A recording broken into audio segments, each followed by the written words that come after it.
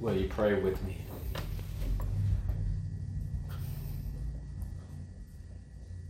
Oh, blessed Lord,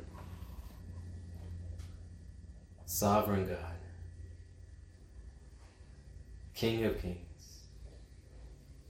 Lord of lords, the Holy One of Israel, the Waymaker. Oh God, now as we come to worship you in the preaching of the Word of God,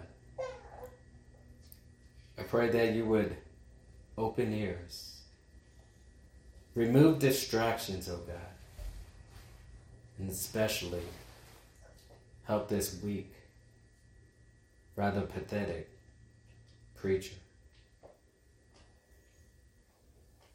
Father, I thank you for the song we sang. Jesus is the center of it all.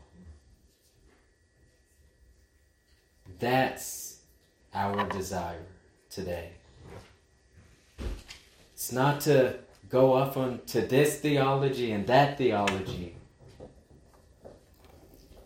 It's about to look at Jesus. As Paul said, when I came, I did not come with wisdom or excellent speech proclaiming the testimonies of God, but I determined to know nothing among you except for Jesus Christ and Him crucified. Exalt Christ today. Exalt Christ. In Jesus' name. Amen. Well, before we turn to our text, I'd like to say a few words just to prepare our hearts for what the Lord has for us today. Paul tells us in 1 Thessalonians chapter 5, he's giving a list of different commands that in disobedience to them, we would quench the Holy Spirit. The work of the Holy Spirit in our lives. In a sense, we would put out His work, put out His influence, His sanctifying influence among us, conforming us to the image of Christ. And one of those commands, he says, do not despise prophecy. Now, prophecy being what's according to the Word of God. This is the word of prophecy. The writer of Hebrews tells us God in times past spoke to the fathers by the prophets. In these last days, which we are in, He has spoken to us by His Son. All of Scripture points to Jesus Christ. So when Paul is telling us, when someone brings to you a teaching of the Word of God, we're not to despise that. But do we just receive every teaching? No, he follows that up and says, but test all things and hold fast to what is good. If I can be honest with you, that's a struggle of mine. Something I constantly fight with. I can see what Paul talks about when he says knowledge puffs up. Because it's very easily for me to hear a teaching of the Word of God that contradicts what I believe. And immediately on hearing that teaching, these walls of arguments start popping up in my head as though I'm right, as though I can't be wrong. And therefore, I don't hear anything he says. So that's something I personally have to struggle with. Now, why do I start that way? That's because today the Lord would have us deal with a passage that many of you may disagree with. Now, we must agree on the gospel of Jesus Christ. Paul says, if anyone preaches any other gospel than what you have received, let him be accursed. I don't care if it's an angel from heaven. We must agree on the gospel. But there are secondary issues that we may not agree with one another. But as Paul says, a servant of the Lord is not to be quarrelsome. We're not to argue and debate over these things. We are to remember this: everything must point to Christ. Now, the reason many of you may disagree with some of the things I'm going to say is because there's a theology didn't exist for 1800 years in church history, but in the last 200 years it has popped up, and the last 100 years it's become very popular, a very popular way of not only seeing certain parts of Scripture, it actually influences your whole view of how you read the Scriptures. And I'm sure everyone in here, if you may not hold to it, but you've been influenced by it, if you're asking, what is this? I don't like getting into all these theological terms, but it is a dispensational theology. If you don't know what that is, don't worry about it. But just for the ones that do. Now, our elders, Jeff and Sean, of course, they're not here today. We've had our discussions, not just recently over the past year. They wouldn't disagree, but I know there are many that do disagree. But I want to encourage you, don't fall to the same sin I often fall to. And because of some minor disagreement, you throw out the baby with the bathwater, as it were. And arguments start popping up in your head, and you don't receive what the Lord has for you. So I just beg you, if you don't agree, just bear with the message. I have two goals here. One is for my brethren out there. I want you to grow in your appreciation for what Jesus Christ has done for you on the cross.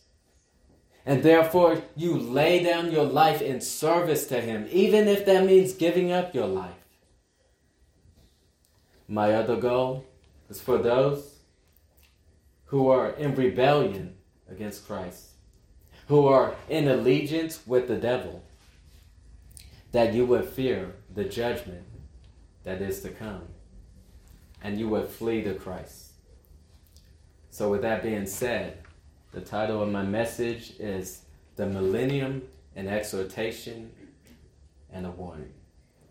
So if you will, turn to Revelation chapter 20.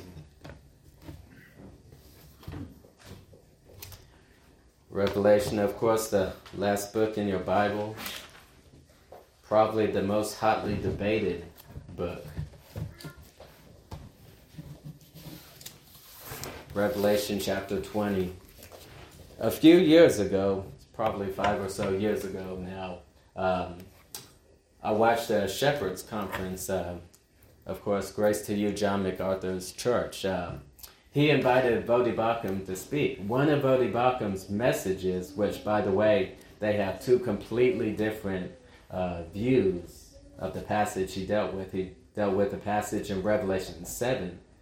Voddie Baucham preached on it from his view, which is also what I hold to. And knowing that John MacArthur completely disagreed with it, yet Voddie Baucham is back every single year. Now, I can't go into John MacArthur's heart, but I've heard stories of how particular he is about who preaches. So, what I think what went on is because of the maturity of these men. He can say, okay, I disagree with that, but that was a biblical teaching. That's what the Word of God teaches. So I just beg you, brethren, let's be mature. Let's look past all of the secondary issues that we disagree with. And let's look to what the Bible teaches, what Jesus has to say to us. So Revelation chapter 20, just for those of you who may have questions, okay, the book of Revelation, okay, can I understand this book? What, is this book relevant to me? Is it to be taken literally, symbolically? What, I don't know how to approach this book. Well, in chapter 1, we don't have time to go there, but John gives us some keys to interpreting this book. I'll just run through them really quickly. If any of you are interested in my notes, I'll be more than happy to give them to you. I typically don't like notes, but I wanted to make sure today I'm precise with the scriptures I give and the references. So with that being said, here are 7 keys from chapter 1 on the book of Revelation. First of all, the book of Revelation is an understandable book. It's meant to be understood. It's not meant to be some mystery that we can't understand. Second of all, the book of Revelation is a Christological book. It's the revelation of Jesus Christ. That's what Revelation is about. It's not about beasts. It's not about dragons. It's not about horsemen. It's not about any of those things. It's about Jesus Christ. Jesus himself said, all of the Bible, it points to me. He says, you search the scriptures. You think in them you have eternal life. These are those that testify about me. Come to me. It's about Jesus Christ. Third, Revelation is a picture book. Okay, it's a book similar to the last half of Daniel, visions. The first half of Zechariah, visions. We see this in Ezekiel, visions. And that's what we get in the book of Revelation. It's not an epistle where we dissect word by word, but it's giving vision, word pictures. Fourth, Revelation is an urgent book. It's a book, it's not a book that just gives some future scenario that has nothing to do with us. It's to produce urgency in the life of the Christian. Fifth, Revelation is a symbolic book. Okay, John tells us the word he used is actually semino, which means to indicate using symbols. For an example, this word is used when Jesus Christ says, and when I am lifted up, I will draw all peoples to myself. And it says, this he said, signifying, same word, what type of death he would die. So he's using the symbol, lifted up. What does that mean? Well, it's talking about the cross. And that's the book of Revelation. 6, Revelation is a relevant book. There's a blessing, actually 7 beatitudes. Just like we see with Jesus, blessed is he, so on and so forth. Just like every other beatitude in the Bible is relevant to us, the beatitudes of Revelation are relevant to us. And lastly, Revelation is a purposeful book. There is a purpose to this book. John says, I'm your brother and companion in the tribulation. John is coming alongside his brethren. So often we look at Scripture through our 21st century lens, not realizing there's a historical context. John is coming to his brethren who are in the tribulation and kingdom and patience of Jesus Christ, saying, I'm coming alongside you to encourage you, to comfort you. And that's what this book is about. But with that little foundation, let's go to Revelation chapter 20. So first of all, let's read verses 1 through 3. The title of this section I titled, The Millennium, Satan is Bound. Jesus Christ has bound him. Satan is bound. And Jesus Christ has bound him. He says, Then I saw an angel coming down from heaven, having a key to the bottomless pit and a great chain in his hand. He laid hold of that dragon, the serpent of old, who is the devil and Satan, and bound him for 1,000 years. And he cast him into the bottomless pit and shut him up and set a seal on him, so that he should deceive the nations no more till the 1,000 years were finished. But after these things, he must be released for a little while. So first of all, we're immediately confronted with symbolism in this chapter. So first we see a key. What's the key mean? The key is a symbol for authority. Revelation 1:18. This Jesus, I am he who lives and was dead, and behold, I am alive forevermore. Amen. And I have the keys of Hades and of death. Revelation 3:7. And to the angel of the church in Philadelphia write, these things says he who is holy, he who is true, he who has the key of David, who opens and no one shuts, and shuts and no one opens. Matthew 16:19. And I will give you the keys of the kingdom of heaven, and whatever you bind on earth will be bound in heaven, and whatever you loose on earth will be loosed in heaven.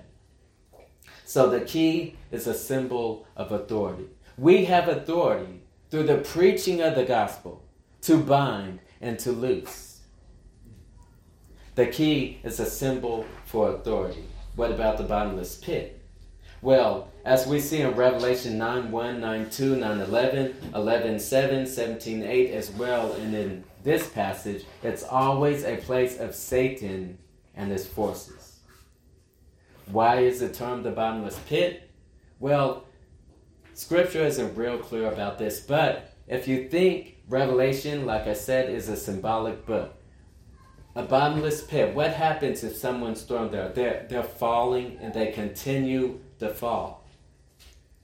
Satan, as we will see, okay, he's fallen. He's cast out.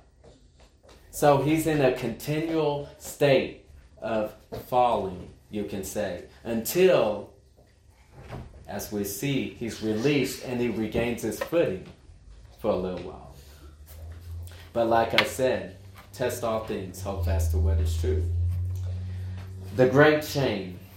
The great chain is a symbol, instrument of binding. 2 Peter 2:4. For if God did not spare the angels who sinned, but cast them down to hell and delivered them into chains of darkness to be reserved for judgment. Jude 1:6, speaking of the same thing. And the angels who did not keep their proper domain, but left their own abode, he has reserved in everlasting chains under darkness for the judgment of the great day. Then we see the dragon. Now, he helps us out here. He gives us a description of the dragon. But I want to look into that description. The dragon, he says, the serpent of old, the devil, and Satan. That tells us a few things about Satan. So first of all, he's a dragon. A dragon is a ferocious predator. That's the description the Holy Spirit has given to Satan. It is wise to have a healthy fear of Satan. Even Michael the archangel had a healthy fear of Satan. You can read that in the book of Jude. So, as a dragon, how does he prey on us? How does he? And that's what we see here. First, he says he's that serpent of old. This goes all the way back to Genesis. The serpent was more cunning than all the beasts of the field. And he said to Eve, has God said? From the beginning. So, what does this description of Satan as a serpent, what does this mean? Well, he preys on us through his lies and deception. John 8:44, you are of your father the devil, and the desires of your father you want to do. He was a murderer from the beginning, does not stand in the truth, because there is no truth in him. When he speaks a lie, he speaks from his own resources, for he is a liar and the father of it.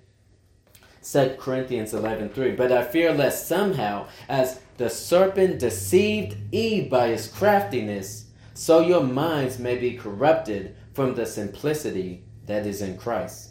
2 Corinthians 11:13 and 14. For such are false apostles, deceitful workers, transforming themselves into apostles of Christ.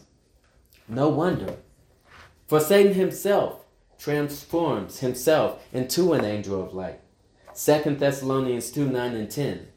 The coming of the lawless one, the Antichrist, by the way, it's according to the working of Satan, with all power, signs, and lying wonders, with all unrighteous deception among those who perish, because they did not receive the love of the truth, that they might be saved. 1 Timothy 2:14, and Adam was not deceived, but the woman being deceived fell into transgression. And finally, 1 Peter 5:8, because your adversary, the devil, walks around like a roaring lion, seeking whom he may devour. You might be like, what's that last one have to do with anything? Well, a roaring lion, when it's seeking someone to devour, is it roaring? No. It's hidden. It's in the brush. And when you least expect it, that's when the lion pounces on you. That's how Satan is. He's a liar. He's a deceiver. He's crafty. He's subtle. He's sneaky. And he preys upon us, the people of God. That's why we need to be in the Word of God, where we can resist the devil and he will flee from us. So we see the devil's described as that serpent, that liar, that deceiver, but also it says that he's the devil. The devil is not just a name, it's actually a title. It means something. The devil, it means a slanderer, an accuser. So the devil, he preys not only through lies and deception, but through his slander, through his accusation. He's called the accuser of the brethren. 1 Timothy 3:11, 2 Timothy 3:3, and Titus 2:3. And all three of these scriptures, this word, devil, is actually used about human beings. 1 Timothy 3:11, likewise, their wives must be reverent, not slanderers, literally, not devils. 2 Timothy 3:3, people will be unloving, unforgiving, slanderers, devils. Titus 2:3, the older women likewise, they must be reverent in behavior, not slanderers, devils. But also, Satan preys on us as an adversary of all of God's purposes. If you're about the purposes of God, Satan is your adversary. He's against you. Mark 4:15. And these are the ones by the wayside where the word was sown. When they hear, Satan comes immediately and takes away the word that was sown in their hearts. That's at the preaching of the word. That's going on in this building this morning and all over the nation and over the world. As the word of God is preached, Satan and his forces are there to snatch up the word that you might not be saved. Mark 8:33. But when he had turned around and looked at the disciples, he rebuked Peter, saying, "Get behind me, Satan, for you are not mindful of the things of God, but the things of men." Luke 22:3-4. Then Satan entered Judas, surnamed Iscariot, who was numbered among the 12. So he went his way and conferred with the chief priests and captains, how he might betray them. Satan is a liar. Satan is a deceiver. Satan is a slanderer. He is an accuser. Satan is the adversary of all the purposes of God. That's our enemy. But, like I said, we should, yes, have a healthy fear of him. But should we be in dread about him? Lord willing, I pray that we'll get the answer to that in this sermon. But then we see the 1,000 years. Again, you don't have to agree with me.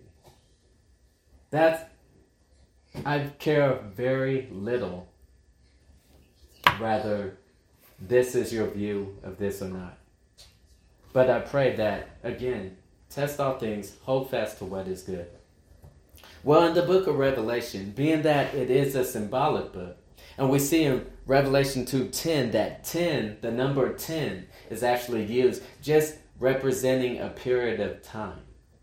Revelation 2:10, do not fear any of those things which you are about to suffer. Indeed, the devil is about to throw some of you in prison that you may be tested, and you will have tribulation 10 days. Be faithful unto death, and I will give you the crown of life. So we have 10. What's 1,000? 10 times 10 times 10. This is a huge period of time. So, with that out of the way, how are we to understand the binding of Satan here? Is Satan really bound? I mean, all of the habit, everything going on in the world, you're telling me Satan is bound. How am I to understand that? Well, what does the Bible, what does Jesus have to say about it? Well, first of all, we see here in verse 3, that this binding has a specific purpose. It says, so that he should deceive the nations no more till the 1,000 years were finished. There's a specific purpose for this binding. So you're like, okay, so you're telling me Satan can't deceive the nations? Then we just finished talking about Satan is a deceiver. So if he's bound where he can't deceive, why are people being deceived by Satan? Well, this, again, that he can deceive the nation. See, at one time, for hundreds of years, the gospel only came to the Jews. The revelation of God only to the Jews. And every nation outside of them, all the Gentile nations, including everyone in here, we were under the deception of Satan. But when Christ came, Satan was bound. And now, he can no longer deceive all the nations. And that's why you are here this morning. That's why I am here this morning. But let's see what the New Testament has said about this truth. Well, first of all, Satan is bound. Matthew 12:29. Or how can one enter a strong man's house and plunder his goods unless he first binds the strong man, and then he will plunder his house? Satan is cast out. John 12:31-32.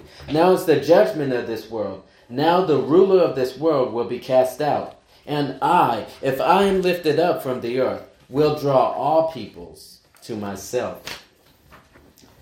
Third, Satan is disarmed. Colossians 2:13-15. And you, being dead in your trespasses and the uncircumcision of your flesh, he has made you alive together with him, having forgiven all your trespasses, having wiped out the handwriting of requirements that was against us, which was contrary to us. And he has taken it out of the way, having nailed it to the cross. Listen, having disarmed principalities and powers, he made a public spectacle of them, triumphing over them in it. Satan is destroyed. 1 John 3:8. He who sins is of the devil, for the devil has sinned from the beginning. For this purpose the Son of God was manifested, that he might destroy the works of the devil. And Satan is crushed. This truth has been taught from the beginning. Genesis 3:15. And I will put enmity between you and the woman, between your seed and her seed. He shall crush your head, and you shall crush his heel. Satan is bound. Satan is cast out. Satan is disarmed. You're like, how is he disarmed? Well, we see he's disarmed because Christ provided the forgiveness of sins. Satan has one damning weapon, that's to accuse you of unforgiven sin. That's been taken out of his hands. He's disarmed. Satan is destroyed. The reason any of us in here no longer walk in sin is because the power of Satan has been destroyed. And we have been delivered over to the kingdom of God, to the power of God. He's destroyed. He's crushed. Now you're like, if this is true, that's good news for me. Yes. So what should we do? Well, remember, Jesus calls him the ruler of this world. He's been cast out. Satan no longer has authority. And what does Jesus Christ say? All authority in heaven and on earth has been given to me. What are we to do?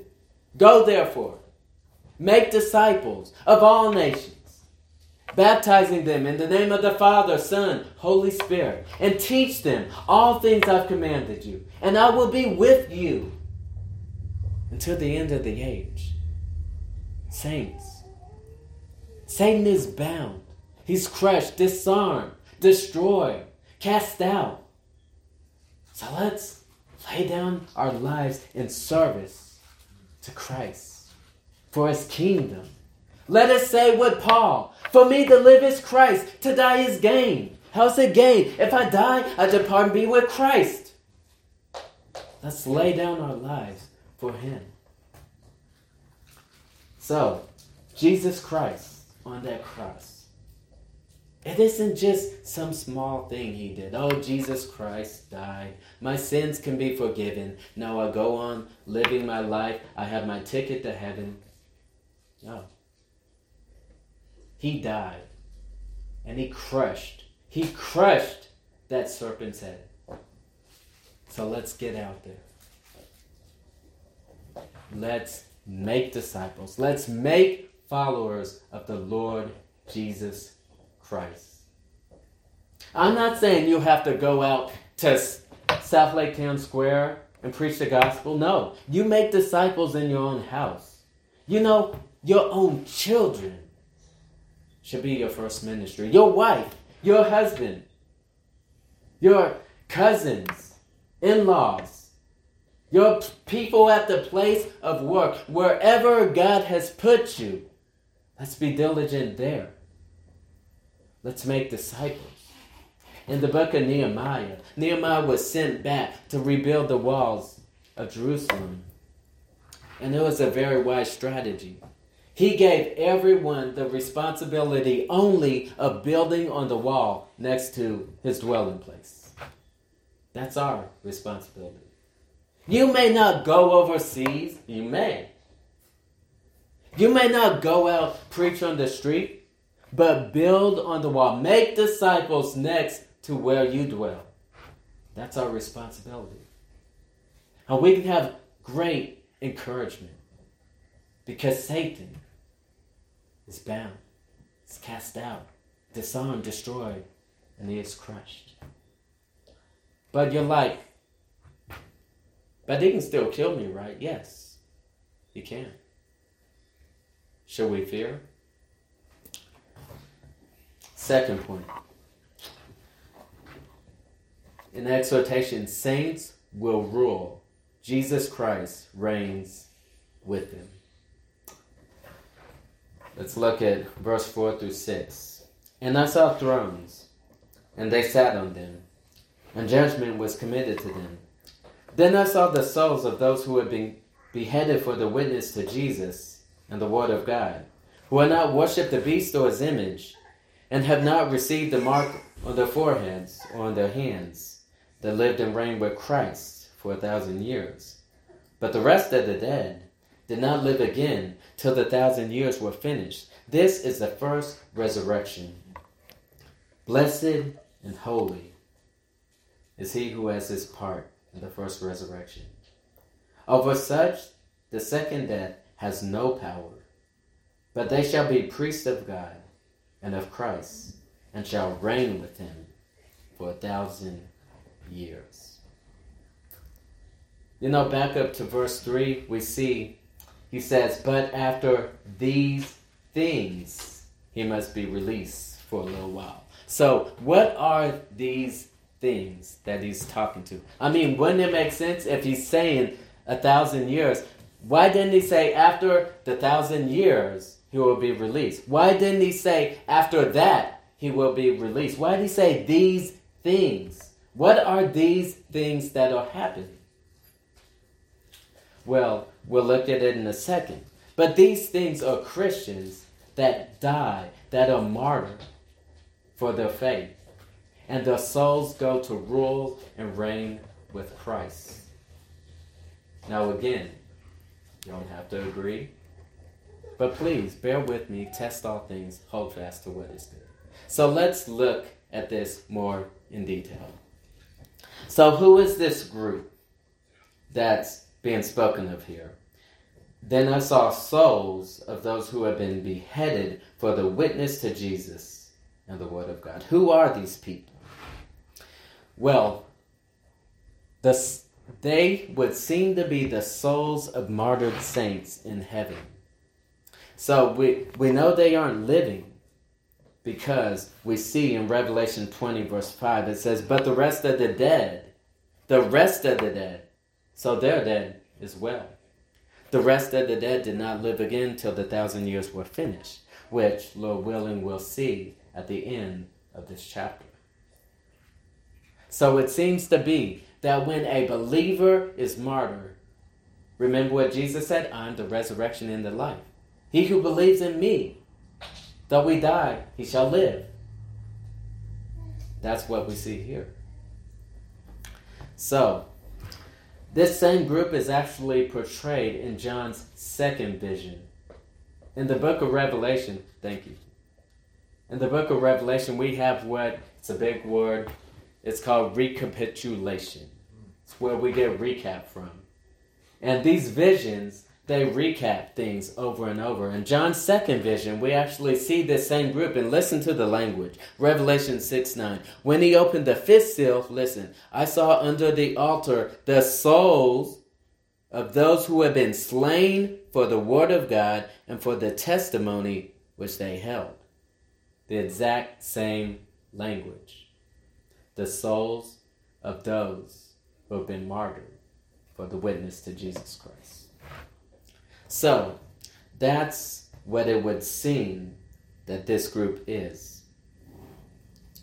So you say, well, I don't see that here. Okay, is that what Scripture teaches? Well, as I quoted before in Philippians, what does Paul say?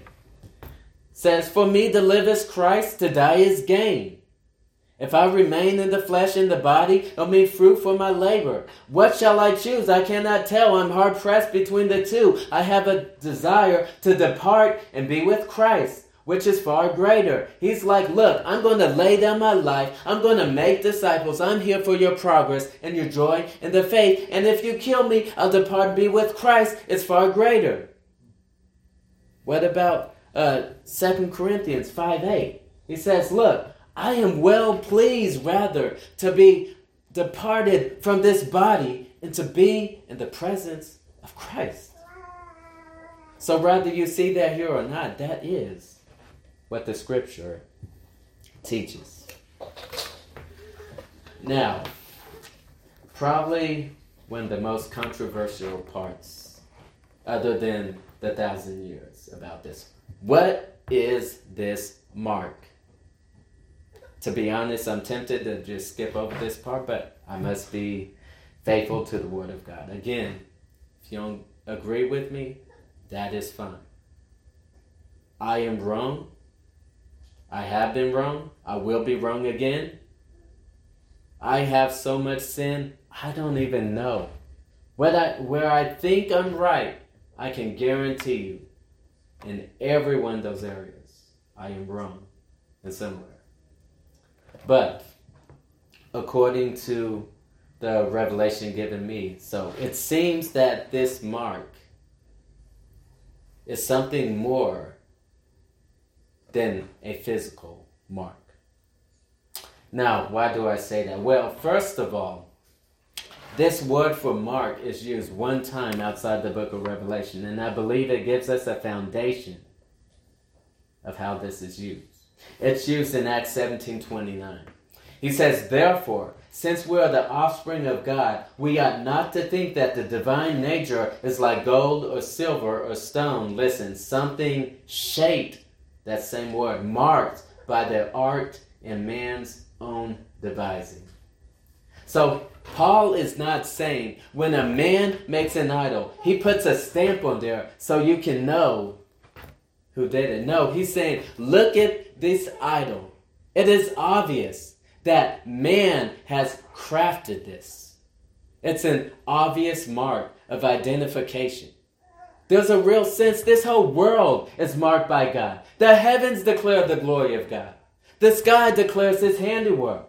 Paul tells us, He says, since the creation of the world, his invisible attributes have been clearly seen, being understood by the things that are made. You hear that? Clearly seen, being understood by the things that are made. How can you see his invisible attributes? We can see his mark everywhere.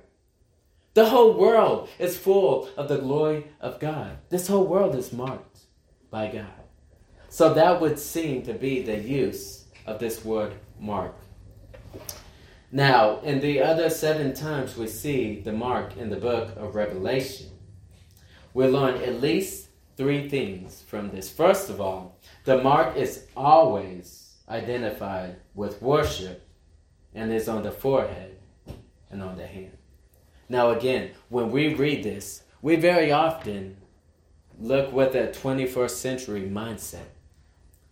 But how would John's readers have heard this? Well, remember, they have a mind steeped in the Old Testament, much more than ours. What does the Old Testament say? Exodus 13:9. It shall be as a sign on your hand and as a memorial between your eyes, that the Lord's law may be in your mouth, for with a strong hand the Lord has brought you out of Egypt. Deuteronomy 6:8. You shall bind them as a sign on your hand, and they shall be as frontlets between your eyes. Deuteronomy 11:8. Therefore, you shall lay up these words of mine in your heart and in your soul, and bind them as a sign on your hand, and they shall be as frontlets between your eyes. Which that's a Hebrew way of describing the forehead, and many of your translations pick up on that and just say forehead. So, when they hear this through the lens of the Old Testament, which John constantly is going back to the Old Testament, as our brother Glenn could definitely bear witness to that. So, first of all, it's identified with worship on the forehead and on the hand. Second of all, everyone who receives this mark goes to hell. Everyone. There's not one person that receives this mark that does not go to hell. So, that would make this a gospel issue.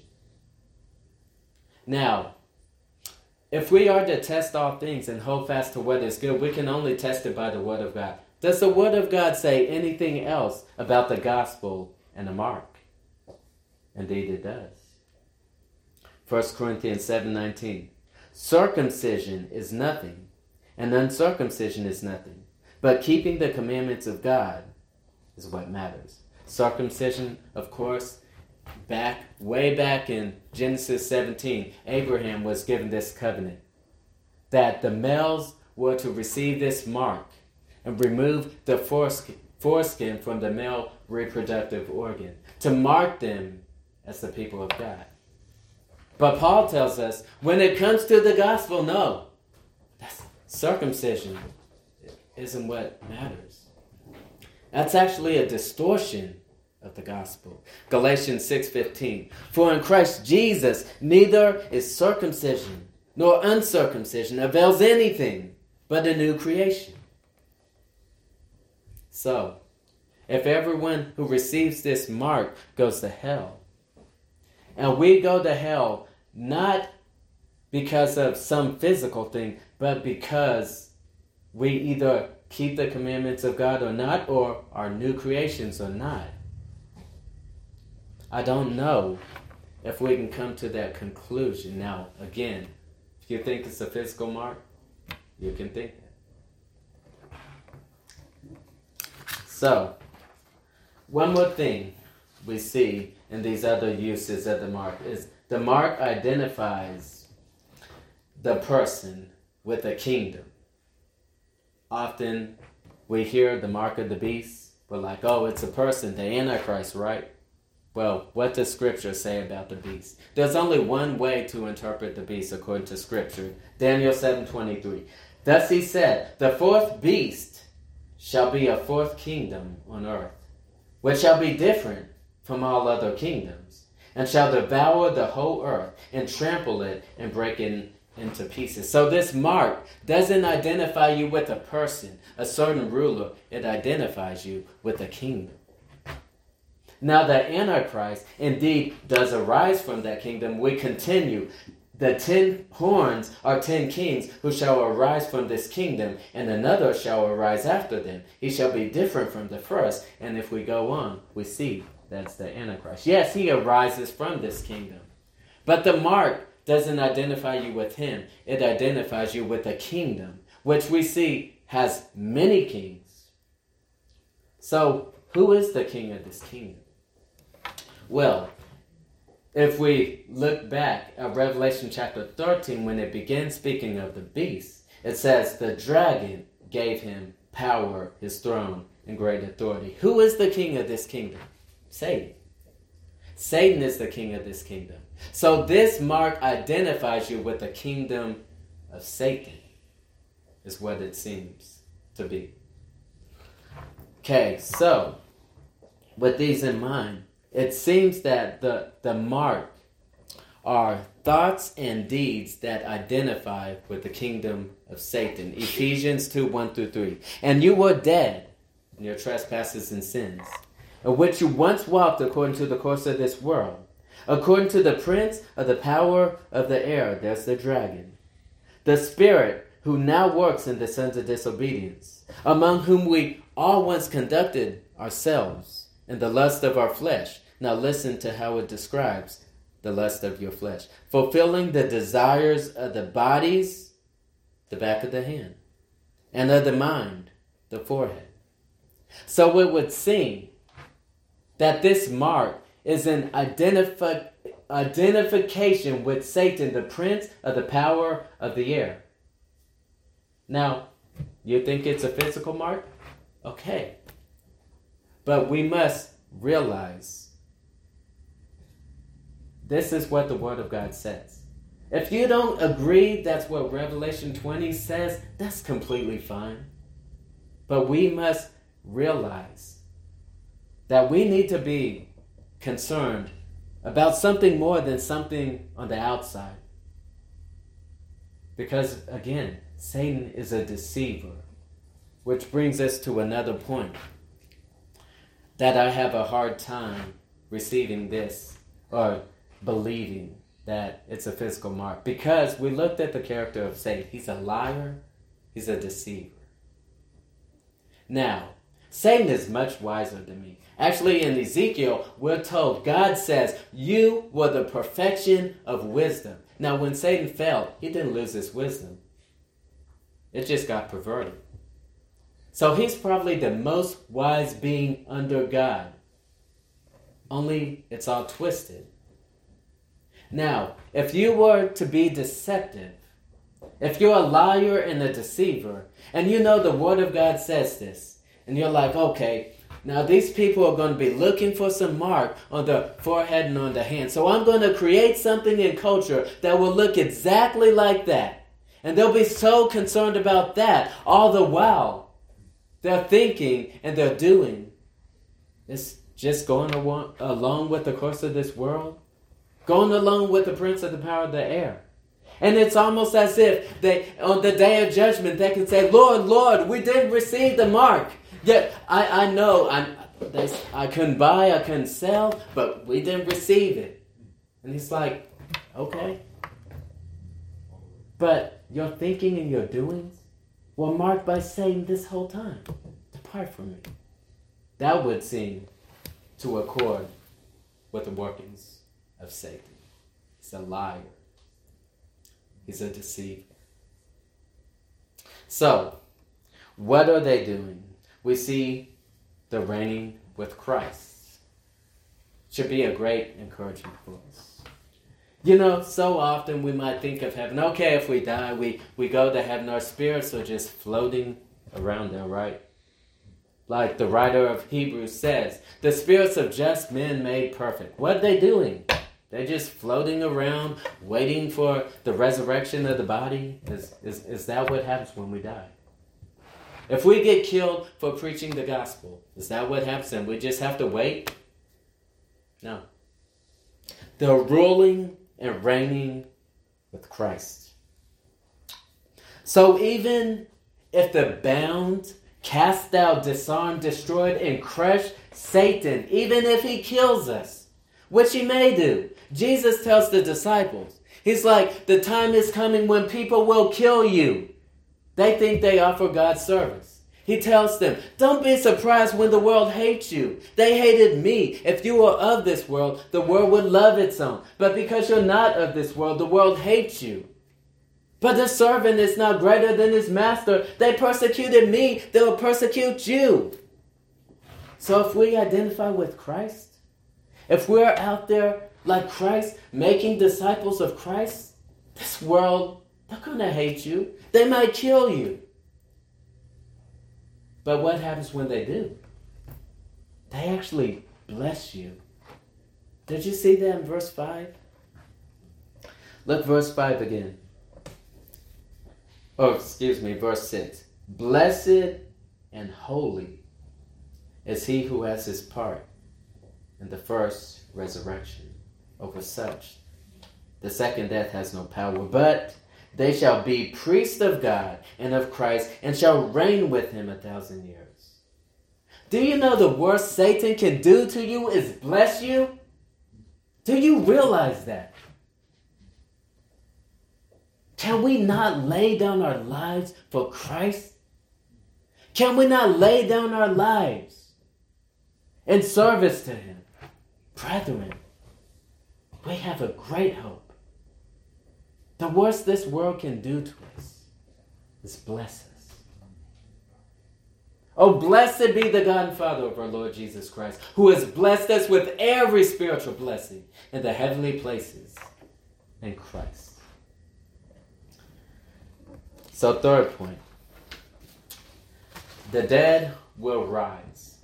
Jesus Christ will judge them. So we've seen that in this millennium, we have seen that Satan is bound. Jesus Christ has bound him. We have seen that the saints will reign. Jesus Christ reigns with them, and now the dead will rise. Jesus Christ will judge them. I already mentioned the rest of the dead. Who are they? Well, we get a picture of them here, starting in verse 7. Now when the 1,000 years have expired, Satan will be released from his prison and will go out to deceive the nations which are in the four corners of the earth, Gog and Magog, to gather them together for battle, whose number is as the sand of the sea. They went up on the breadth of the earth and surrounded the camp of the saints and the beloved city. And fire came down from God out of heaven and devoured them. The devil who deceived them was cast into the lake of fire and brimstone, where the beast and the false prophet are. And they will be tormented day and night forever and ever.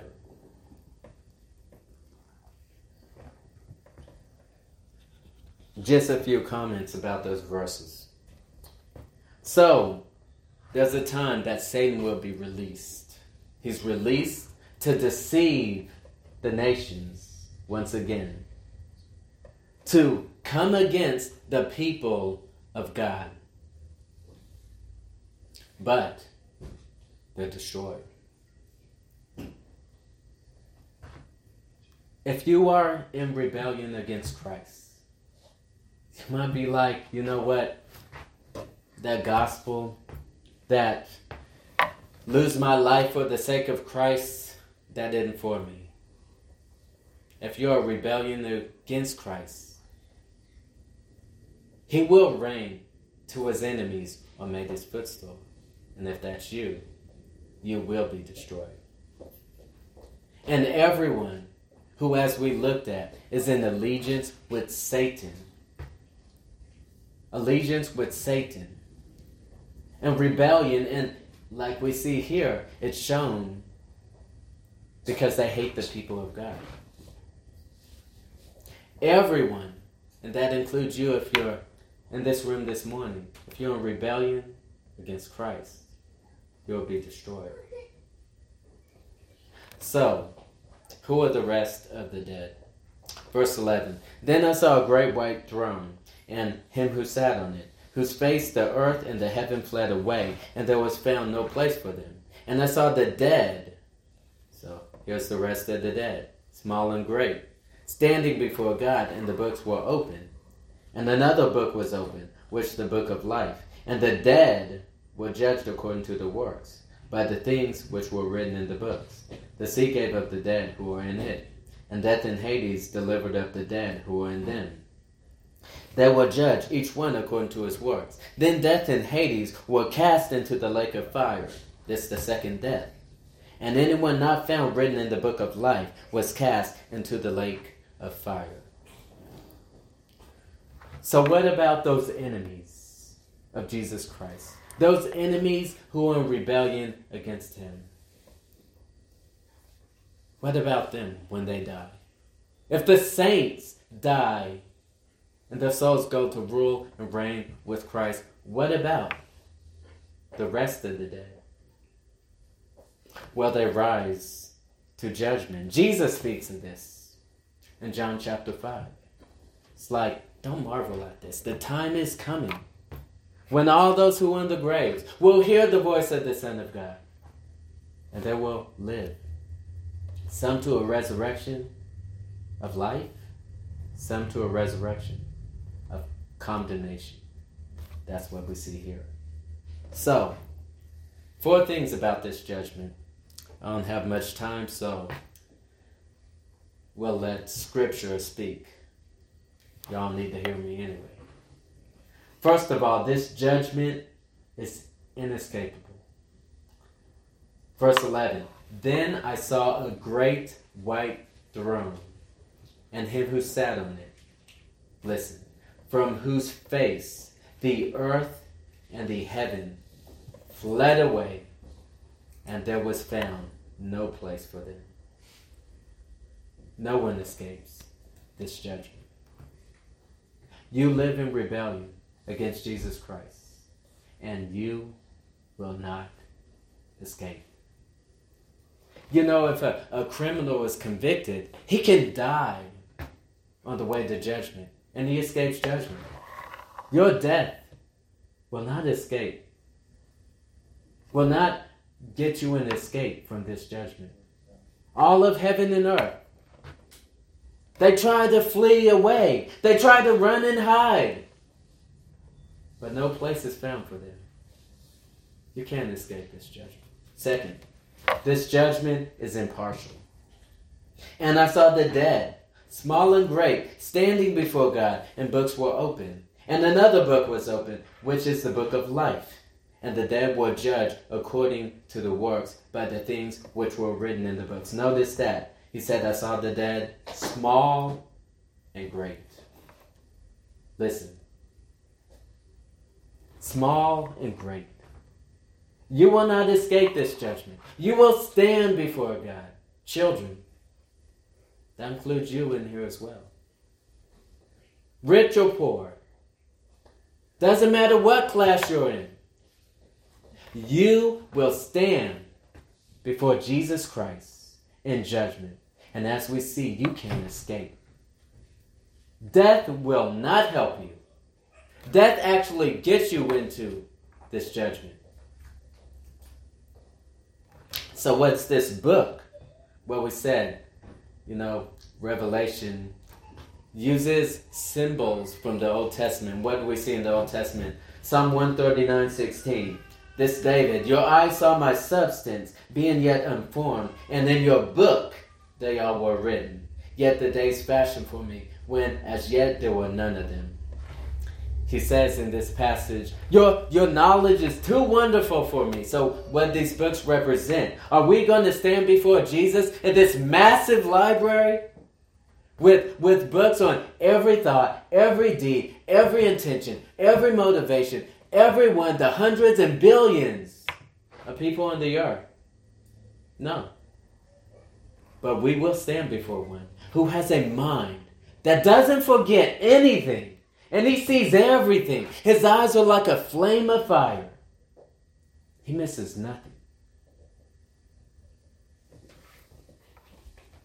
And the enemies of God will be judged by all of their works. All of them. And when every thought and intent of their heart is only wicked and evil continually, they'll be judged by a lie. That's why there's only hope in Christ. Jesus Christ is the only one who, as we have seen, disarmed Satan by forgiving sin. He's our only hope. Flee to Christ. If you have not, flee to Christ. Your righteousness, the best thing you can do is filthy rags before God. Flee to Christ. But not only is this judgment inescapable and impartial, but this judgment is according to your works, which we already have seen. He reiterates.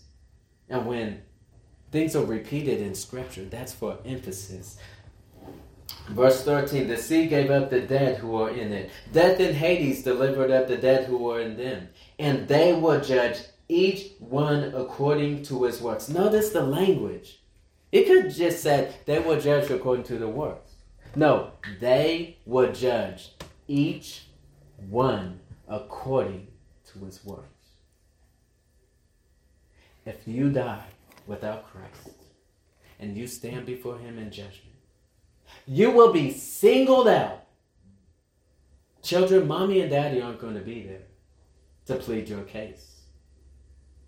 Your wife isn't going to be there. Your husband isn't going to be there. You will be singled out and you will stand before Jesus Christ, the one you rejected, and you will be judged. Lastly, this judgment is final. Verse 14-15, then death and Hades were cast into the lake of fire. This is the second death. And anyone not found written in the book of life was cast into the lake of fire. It's final. It's no court of appeals. It's nowhere you can go once he makes that judgment. As we saw back in 14, you will drink of the wine cup of the wrath of the Almighty God, poured out full strength into the cup of his anger. And you will be tormented in flames in the presence of the Lamb. You won't escape Jesus. He is the one who treads the winepress of the fierceness of the wrath of the Almighty God. You will be in the presence of the Lamb and the holy angels. And the smoke of your torment will ascend forever and ever. There will be no rest for you, day or night. This judgment is final. So what's our hope? Each and every one of us in here is a sinner. I've committed more sin in this sermon than I can even count. What's my hope? Is this sermon going to get me to heaven? I say, Lord, Lord, did you not hear what I preached? No. This sermon will condemn me to 10 billion hells. What's our only hope? It's Christ. The names found in the book of life. Book, again, a symbol for his knowledge. The Lord knows who are his. And let everyone who names the name of Christ depart from iniquity. Our only hope is Christ. We don't get life from a book. We get life from a person. He is the way, the truth, and the life to Christ. So I beg you, if you have not fled to Jesus Christ, again, small or great, young or old, if you have not fled to Christ, do so this morning. Do so this morning. Because Satan is bound. Jesus Christ has bound him. The saints will reign. Jesus Christ reigns with them. And the dead will rise. And Jesus Christ will judge them. Father God, I thank you for your word. Father, I thank you for the book of Revelation. Though there are so many speculations and could it be this, could it be that, there was a clear message. And it all points to it is the revelation of Jesus Christ. I pray that Christ was magnified this morning. Although I know I utterly failed. Who can preach Christ but himself? I just pray that you use the weakness of this presentation of a few words. You would strengthen the saints. They would grow in appreciation for what Christ has done on the cross in crushing Satan. And they would lay down their lives in service to him. And for any in here that are in rebellion against Christ, that are in allegiance with Satan, that they would fear the judgment to come. And they will flee to Christ. I pray all these things in Jesus' name.